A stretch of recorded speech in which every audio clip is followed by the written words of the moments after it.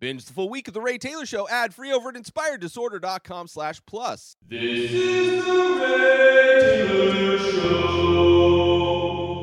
The Naked Gun, 33 1/3, the third and final movie in the Naked Gun franchise of films starring Leslie Nielsen, the spoof series of comedy films. I would say this one comes in right in between number one and number two as far as funny.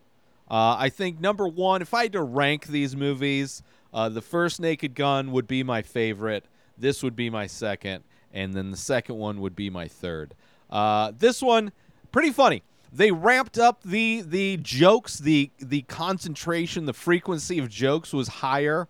Harkening back to the first movie, that was the big difference I felt between the first Naked Gun and the second, is that there was far less frequency of jokes in the second. They didn't go as far into the ridiculous nature of the type of movie that this is, that they did in the first film. And this movie did a lot more of that, which I appreciated. Because this is a movie that a lot of these spoof movies, they're making references and making fun of other movies that have come out. And if you haven't seen those movies or don't get those references, they don't hit as much. So you need more packed into the movie to make it funny. Which the first movie, I don't think I recognized any references from that one. The second one, I think there was like one or two. There was the Ghost reference, the reference to the movie Ghost. That was in the second one, which I got. This one had more. This one probably had the most references that I got. Now, this one came out in 1994. I was 13. I had been watching a few movies. So definitely, as far as in my course of life, there were movies that I have seen, that I had seen, that are referenced in this one. Primarily in the opening. The openings of all three of these movies are the same. They have the siren. It's basically a viewpoint of a cop car that has that single siren, not siren, but rotating light instead of a light bar. It's just that little pod light that would sit on the old cop cars. So it looks like you're laying on the roof of a cop car. And in each one, these cop cars go through places cars wouldn't necessarily go through. Probably the inspiration for the Fast and the Furious franchise. But this one, the cop car in the opening sequence, the title sequence, went through blockbuster movies like Jurassic Park, like Star Wars. I think there were some other ones that I don't remember, but kind of a funny, kind of almost a meta take, right? Pre-Scream. This is spoof movies in a lot of ways are a meta take on films, but definitely funny. It opens with a dream sequence with Frank Drebin in like the lobby of a hotel or someplace. I don't know what it is, but a giant staircase, and there's a woman who has a baby in a baby carriage, like the old-timey type of a baby carriage, and she needs help going up the stairs. And then some other lady comes in and she needs help with the baby carriage going up the stairs. And they have the other people, including Frank Drebin. You have the Nordberg, and then you have their chief, which I don't remember his name. But those three guys are on like a mission or whatever.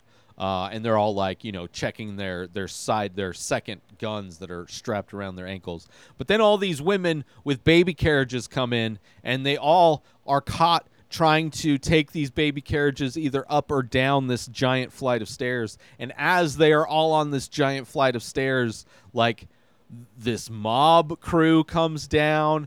Then it's like the Pope comes down. You got the president, Bill Clinton, coming down. Then you got some racist take on a terrorist bomber, and just babies everywhere. Frank Drebin wakes up in a pile of sweat and is just like baffled with how much crime was going on everywhere in his dream, because now Frank Drebin is retired, and it is there's a lot of commentary on, which I remember this being a big thing in the 90s, the 90s man. I think there's even a reference to it in one of the Lethal Weapon movies, where it's like men being allowed to cry is like the new 90s man. Like men being like able to like not feel shame when they cry. It's kind of crazy how far society has gone, especially for like not only men, but just like people in general, how a lot of the bullshit trauma that was forced upon us to go along with social norms has been chipped away. And men's ability to cry or be open about crying is something that used to be very frowned upon. In general public, men should never even men to crying is to women taking shits. Like there's this idea that women, I mean, not like this kind of weird idea that you just never know when a woman's like, do they even take shits? Because they never talk about it. It's just something that they don't talk about. Same thing with men crying. Anyway, and now a quick word from our sponsor. Now you can wear The Many Faces, original art by Ray Taylor. Select pieces from the ongoing series of abstract ink paintings. All products made with high-quality materials, made right here in the USA. Go to inspireddisorder.com/TMF merch to browse the entire collection and save yourself an extra 10% when you check out by using coupon code RTSTMF. So once again, go to inspireddisorder.com/TMF merch and save 10% when you use coupon code RTSTMF. And now, back to our show. So this movie's doing that kind of thing because now Frank Drebin is the stay-at-home dad. They don't have a kid, but he's a stay-at-home husband doing all the housework or whatever. Meanwhile, his wife is like an attorney or something like that, and she's doing a case. And for whatever reason, everybody in the courtroom, from the jury to the judge to the people watching, they're all women, and they all have babies. It is really babies everywhere. Like the first 10 minutes of this movie, there's probably like 50 babies. It's kind of like it's a huge amount of babies trying to make this point about how women in the workforce and men staying home, like the gender roles are finally changing in the 90s. 30 years ago. Kind of crazy. Yeah, it's kind of funny. There's the funniest scene, I would say. So the idea is that like Frank Drebin gets pulled back in. He has to go undercover into prison because there's this like terrorist guy that's going to do some stuff.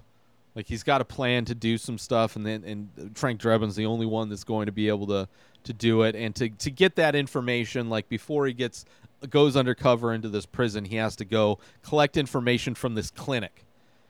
And the clinic happens to be a sperm clinic. And I would say it is a very standard type of a joke anytime a character in a comedy film goes into a sperm bank. There is like very typical jokes that every comedy hits on when a character goes into a sperm bank. And I think this movie probably does it the best. Probably the funniest. I mean, there's a conversation where before he realizes he's in a sperm bank, where one of the nurses, as she's walking him back to one of the rooms where he's going to give his deposit, quote unquote, he thinks that he's in disguise. He's got like his arm in a sling, like that's his excuse for needing to go to this clinic to help his arm. And she's asking him why he's there, and he's like, I think it's from playing around with my uncle in the backyard. So the whole time he's giving this story of how he hurt his arm. Meanwhile, she's interpreting the story that his uncle and him were having sexual relations in the backyard, and that he thinks something's wrong with his dick. Kind of funny. You're also seeing Anna Nicole Smith. I don't know how many movies she was in. I can't imagine many. But the main thing Anna Nicole Smith was known for was for being this like Marilyn Monroe 2.0 type of actress that hit Hollywood, gorgeous, curvy, blonde. But then she, like, the big thing that she was known for is that she married like one of the oldest men ever. There's some old rich guy. And she became like the poster child for like gold diggers for a long time. But this one was before that. And she kind of like let herself go, became like a reality TV star. And then eventually, I think she died of an overdose. But this movie, she is like, she's in this movie, and I don't know. It's a funny that whole sperm bank scene was, I would say, the funniest part of it. Then he goes into prison, and then there's all, of course, the prison stuff, dropping the soap, and like just walking through the prison yard. It's showing all the different kinds of cliques, and it's just like ridiculous. Like going through where everybody's working out, you see like this playground, and you have these like rough and tumble prisoners like on these spring-loaded playground kind of rides that you would see at a park, and little jungle gym of these, convict, not these imprisoned guys going on the jungle gym. Kind of funny.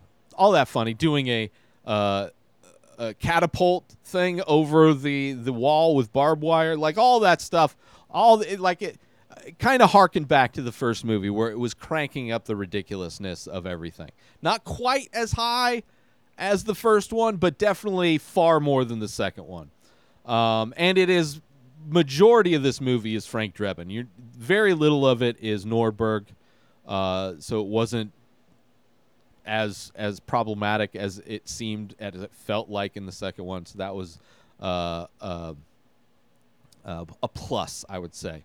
And then there's the references that I got. There's Thelma and Louise reference. Because he leaves his wife, like they're having sex problems, right, in their marriage, and it doesn't help when the fact that she's trying to steam things up the same night that he comes home from the sperm bank where he donated like all this sperm, and he's just like walking in like he was on a horse ride across country, just like so sore, and just like the farthest he would be from actually being attracted to anyone and having sex, and they're already having a bad sex life, so that ends up splitting them off. So she goes off, and there's like this Thelma and Louise type of deal that she has with her friend, which I thought was fun. There's Shawshank Redemption type of a thing where when he's in prison, he's like trying to hook up with this guys to try and break out. And it's the whole Shawshank thing where it's like trying to hide the sand from the walls that you're chipping away, but it's like the ridiculous amounts of sand, which is pretty funny. There's a scene where there's an explosion, a bomb goes off. They're trying to test a bomb, and it turns them into Beavis and Butthead, basically. Like they're doing, they're giggling like Beavis and Butthead did, which I thought was funny. There is, however, this movie does predict a couple of interesting things, because this movie ends at the Oscars, right? The Academy Awards. I forget which one, like which number, 65th Academy Awards or something like that. And there's two things that happen in this movie that have happened in real life, like crazy things that have happened fairly recently at the Academy Awards. One thing that happened in this movie that happened in real life is that the Best Picture nomination was read wrong. A little different situation in this movie, but they pull, and the movie that did not win Best Picture ends up getting called. That is one thing that this movie predicted. The other thing would be that there's a big fight scene on the stage at the Academy Awards, and not that Will Smith slapping Chris Rock was a big fight, but it is by far the closest we've ever seen to like a melee breakout on stage at the Academy Awards. So I do give this movie credit for basically being ahead of its time, predicting how sad the Academy Awards are nowadays and how irrelevant they are. People are very upset with the fact that Will Smith has been banned for 10 years for his actions. can't attend the Academy Awards, no longer part of the Academy for 10 years. I'm curious to know why people think the Academy Awards are going to still be around in 10 years. Nobody watches them unless they turn into Celebrity Deathmatch. It's kind of baffling when people decide to act like they care about a thing. It's like comedians when Shane Gillis didn't get booked on Saturday Night Live because he was racist on a podcast. Like, all these comics all of a sudden gave a fuck about Saturday Night Live when in general they don't care at all. It's similarly with the Oscars. So it predicted both of those. Join Inspired Disorder Plus today. Head on over to inspireddisorder.com/plus to join. Membership includes members-only discounts and deals. You get access to the Ray Taylor Show completely ad-free, as well as bonus episodes. You get access to the complete live painting archive. You also get access to every single podcast ever produced by Inspired Disorder, hosted by Ray Taylor. You get access to Ray Taylor's personal blog, as well as the opportunity to ask me any questions. So if you want to start a podcast, you're into art, ask me anything. And so many more things are being added every day to Inspired Disorder Plus. So sign up today, become a member, head on over to inspireddisorder.com/plus and become an Inspired Disorder Plus member today. This movie has a very outdated, very problematic, doesn't hold up whatsoever. Similarly to Ace Ventura, a trans joke. It is a situation where the Anna Nicole Smith character is turned on to the Frank Drebin character, which ended up being Art later on life impersonating Art when she ended up actually marrying somebody that was ancient. But she's attracted to Frank Drebin at backstage at the Oscars, and you see her take off her dress, and the silhouette of her body when she takes the dress off, this big curvy dick pops out, and instantly Frank Drebin is going to throw up, which is sad. I mean, clearly there has been a lot of progress made culturally in this country, that a movie made almost 30 years ago, a joke, a standard joke, and in Ace Ventura, it is Finkel is Einhorn, Einhorn is Finkel, where he's, still got the twig and berries tucked, but is identifying as a woman. Kind of sad. Nowadays, trans women, which there's a lot of trans women that do look like Anna Nicole Smith, 100%. It is, I would say, at least in a lot of places, very accepted. For me, it's very accepted. I don't have an issue whatsoever. As far as somebody identifying as a woman, they are a woman. As far as I'm concerned, it doesn't matter what junk you have. If we're going to live in a country that we label as free, then people should be treated as free. Because labeling us as free and then also having the largest population of imprisoned people is not two things that can happen at the same time. But I believe people to have the freedom to be whatever the fuck they want. The fact that we have to identify like that anybody cares what gender we are in general is ridiculous. Why does it matter? If we are free and equal people, why does it matter what I identify as, what somebody else identifies as? So the joke of Anna Nicole Smith having a dick and instantly making Frank Drebin want to throw up was a very outdated joke, in my opinion, and kind of a bummer, because most of this movie holds up pretty good, I would say. I mean, it's not the great. I mean, for what this movie is, I thought it was funny. But that was kind of a thing. And of course, there was obviously the 90s. You have kind of the depiction of terrorists. Like none of them were wearing police outfits. It's crazy. is also a bit doesn't really hold up necessarily. But overall, it was still kind of fun. It was fun to go back and revisit the Naked Gun movies. I hadn't seen them. I probably have only seen Naked Gun 33 1/3 when it came out, on VHS or whatever. So I haven't seen the movie in almost 30 years, let alone the two before it. So it was nice to go back. It is always interesting because comedy is one of those things that a lot of times doesn't hold up.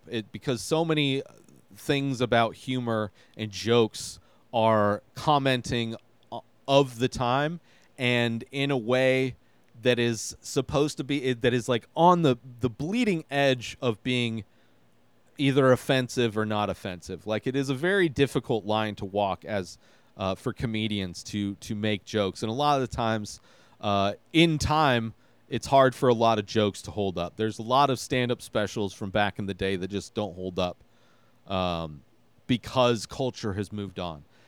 So yeah, it's nice to see the moments that still hold up.